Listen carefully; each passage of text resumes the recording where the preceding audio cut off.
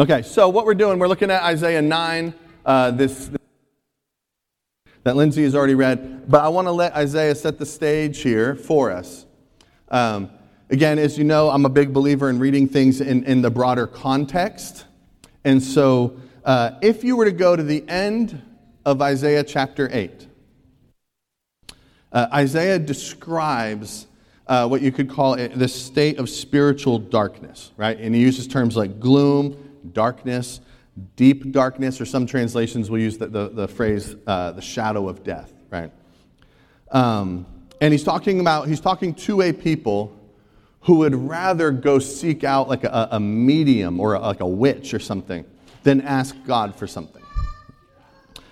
He's describing those who look upwards to heaven and curse God, and then look out into the world and they feel hopelessness and despair. Okay, that's the situation that Isaiah is addressing, and it was actually it was a bit of a unusual, almost surreal moment as I was reading this in preparation for this, because it was one of those times. I don't know if this ever happens to you when reading Scripture. We're reading words that were spoken 2,700 years ago, right?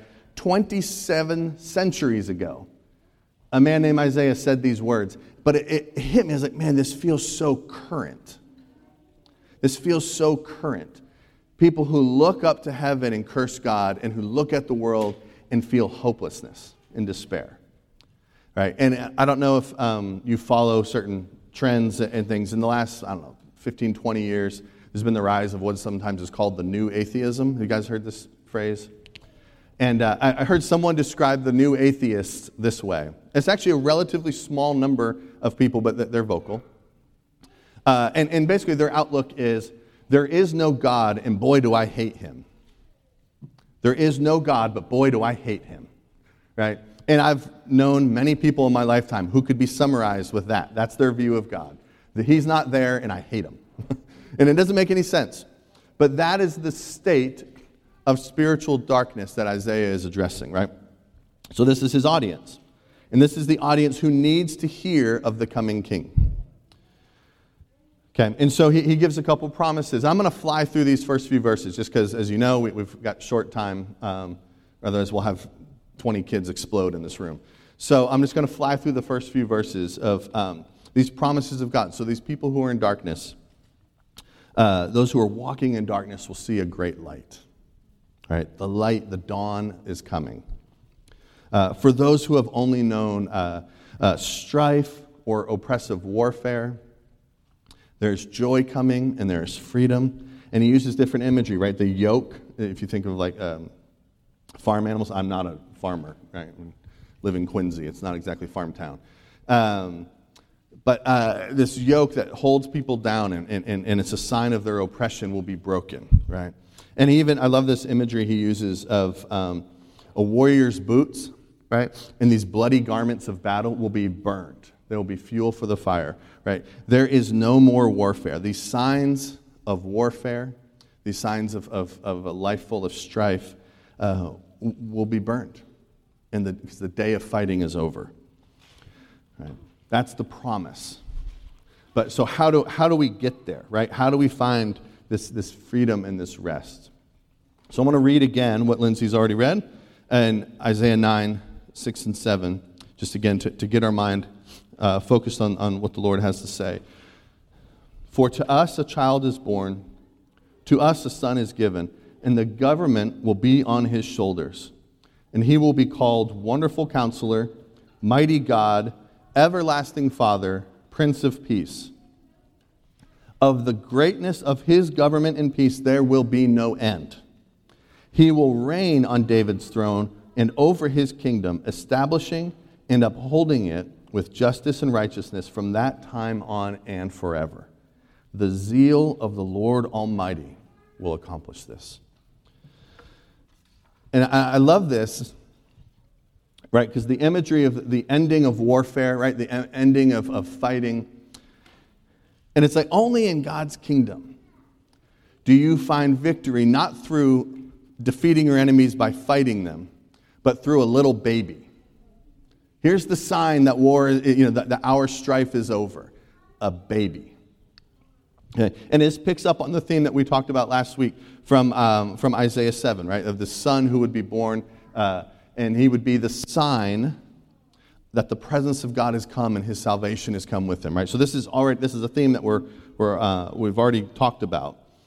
And just like in Isaiah 7, he gets a special name, right? This long name, Wonderful Counselor, Mighty God, Everlasting Father, Prince of Peace. Right? Now each part, and we could spend all day on this, each part gives us a clue of how it is he brings us rest.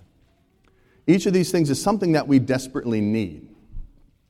Right? We don't have to be stuck listening to all these competing voices of our world that just sow confusion. Right? We don't have to be drawn aside from what God has laid out for us by all the, whether it's on social media or news networks or celebrities and politicians and whatever else it is. We don't have to be swayed to go these different directions because we have a wonderful counselor. His counsel is perfect. Right?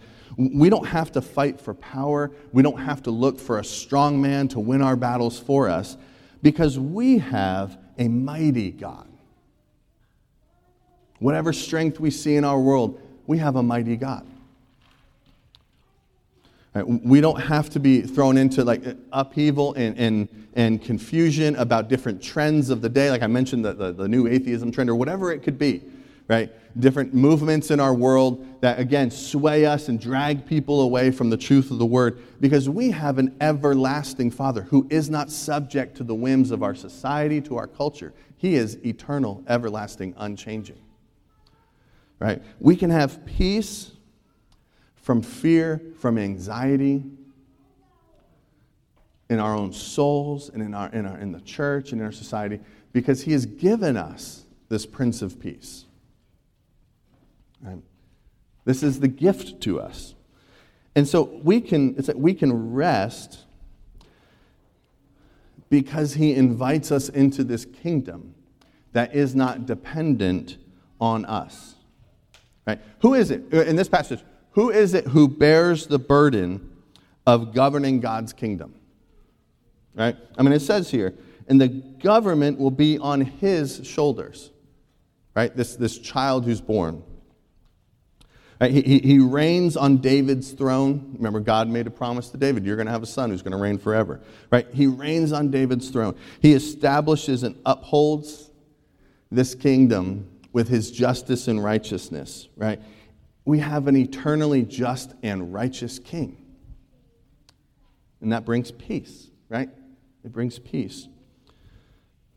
Right? And this is why Isaiah can say, of the greatness of his government and peace, there will be no end. Right? The extent, the breadth of his kingdom is limitless and it is timeless. I mean, there is no other kingdom in this world, in the history of this world, that can say that. Right? So I say this, I feel like every couple weeks. Have you guys gotten used to like history references yet? I'm going to make some more. I recently read a biography of Napoleon Bonaparte. You guys know Napoleon? It was really exciting. It's like 800 pages.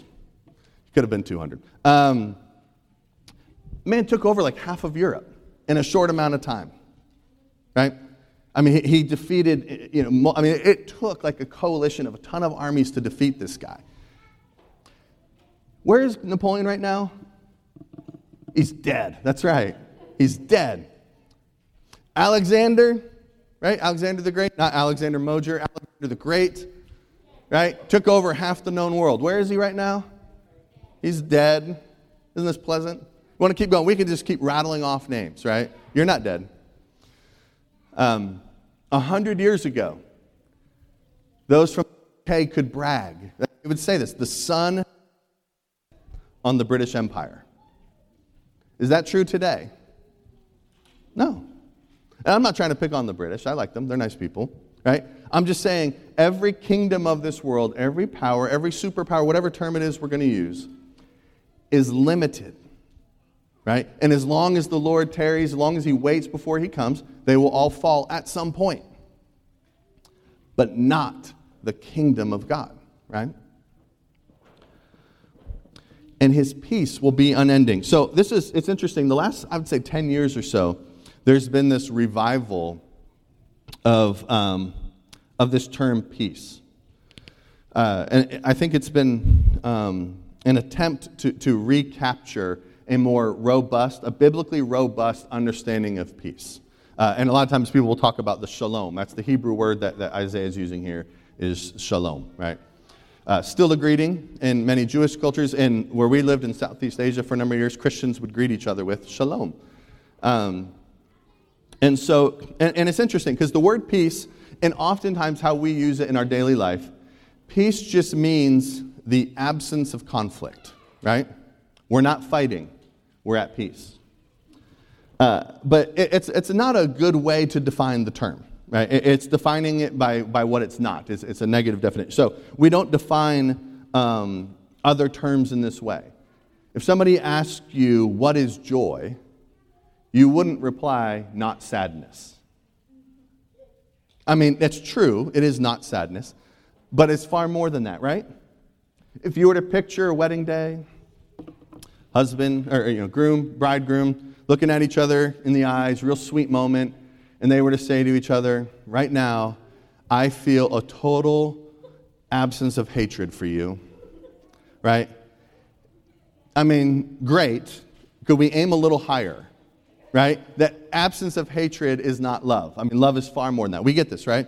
But on peace, this is one of those words I feel like, if you were to ask for it, it's like not in conflict. But we all know this intuitively in your relationships with your siblings, roommates, friends, coworkers, spouse. There is a difference between not fighting and being at peace, right? Probably once or twice in our 13 years of marriage, Lisa and I have had moments where we were not fighting, but not really at peace, right? Only once or twice. We got a good track record. It's a lot more than that. And so I appreciate in the last 10 years or so that there has been this attempt to recapture a more biblical understanding of it. Because biblically speaking, peace is so much more than that. So when it talks about the Prince of Peace and his peace that will know no end, it is more than just his people not fighting. And peace actually comes, I would say, in two directions, right?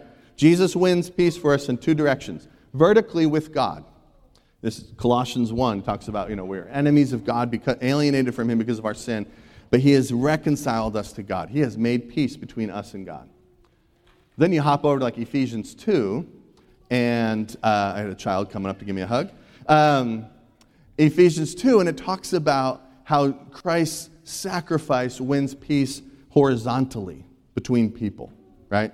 Between people of different races and different backgrounds. Peace runs in two directions. And I think actually, this is a little side note, I think part of this recovery of this biblical understanding of peace, of shalom, actually comes from a book. This is a little history lesson again. I read this book 20 years ago. I have no idea where my copy is. I've moved approximately 18 times in those 20 years, and I don't even know what continent it's on, actually. But we can put that quote up, Mary. I'll read this quote to you. This is by a guy named Cornelius Plantinga Jr. Yes, there's at least two generations of people named Cornelius Plantinga. In case you missed it. So it's a cool family. And so he wrote this book. It was actually on sin, but it's on sin as disruption of peace, of shalom. And this is how he defines it. In the Bible, shalom means universal flourishing, wholeness, and delight. A rich state of affairs in which natural needs are satisfied and natural gifts fruitfully employed. A state of affairs that inspires joyful wonder as its creator and savior opens doors and welcomes the creatures in whom he delights. Shalom, in other words, is the way things ought to be. The peace of God that comes in our King Jesus is bringing us back to for us to live relationally with him and with others. That is the peace. It is so much more than not fighting. It's this fullness of love and joy and rest that we experience in the kingdom of God. And that's what this little child that we celebrate every Christmas, that's what he brings. And I find it interesting too, because how will he do this? This last phrase in verse 7. The zeal of the Lord Almighty will accomplish this. And it's fascinating because I think if you were to ask, like if we took a poll, what are the characteristics of God? How many would we have to get to before someone said zeal? Right? We'd say love, right? We'd say forgive, different things, merciful. And again, zeal, it's this intense love and devotion of God for his people. Right? For his people. And it's interesting, right? It's not by engaging in these never-ending cultural battles, right? These culture wars and debates and things in our culture that peace comes about. It comes about by the zeal of the Lord on behalf of his people. His zeal, his intense devotion and love for us brings us peace through the Son. Little side note, Bible nerdery. I find it interesting, Jesus in the Sermon on the Mount, blessed are the peacemakers, for they will be called what? The sons of God. And interesting, the Son brings peace. And as we follow his example as peacemakers, what are we called? Right? We share in that sonship. And I understand that for women sometimes it's hard to be called sons, right? I grew up in it, so the church, my pastor's wife used to always say, she'd say, ladies, we have to get used to being called part of the sons of God, and the men have to get used to being called part of the bride of Christ. So that was the trade-off, okay? But the zeal of the Lord, the Lord brings peace and an end to our striving, to our warfare, not by more warfare, right? But by giving us the Prince of Peace, because he was so zealous to see us restored to his plan of peace and shalom, that he sent Jesus to come do it for us, right? He gives us peace by giving us a kingdom that will never end, that cannot be defeated, it cannot be snuffed out, it cannot be outlasted. So we've been looking at this theme, right, of our God reigns, the kingdom of God. What does this reign look like? Right? The reign of God brings peace to his people. We can put away the weapons of this world. We can rest. We can rest because his kingdom is never under threat. Right? We are free to have peace, to enjoy peace. Right? In the reign of God that we see here, it's centered on a person. Right? This is the obvious answer of the day, but it is centered on a person. Right? It is centered on this son who came into the world through a miraculous birth that we're celebrating. It's centered on this promised king who will sit on a throne forever. Right? The kingdom of God it's centered on this Prince of Peace who shares his peace with us and calls us to live in that peace and to be peacemakers. This is the vision of the kingdom that Isaiah is giving us. And it's this vision that we are called to live out, to make manifest in our culture. So we're gonna respond. So today is a communion Sunday for us. And so for those of you who are at home, if you want to participate, I would encourage you, go grab something now. For those of us who are here in person, we're going to have some people passing out some communion elements in just a moment as we're singing. I want us to take a moment here to respond to the Lord, right? And really, I'm thinking in terms of responding in thankfulness. Thankfulness that he has given us peace. Again, peace with the Father and peace with each other. And so this is a time for us to commit ourselves to living in and living out his peace that he's brought into the world. So I want to encourage you to hold on to the elements. Don't take them yet. We'll take them all together in a moment. Okay. So Father, would you remind us of the peace that you brought into this world through the birth, the life, the death, and the resurrection of Jesus, Lord. So we commit this time to you to seek you together.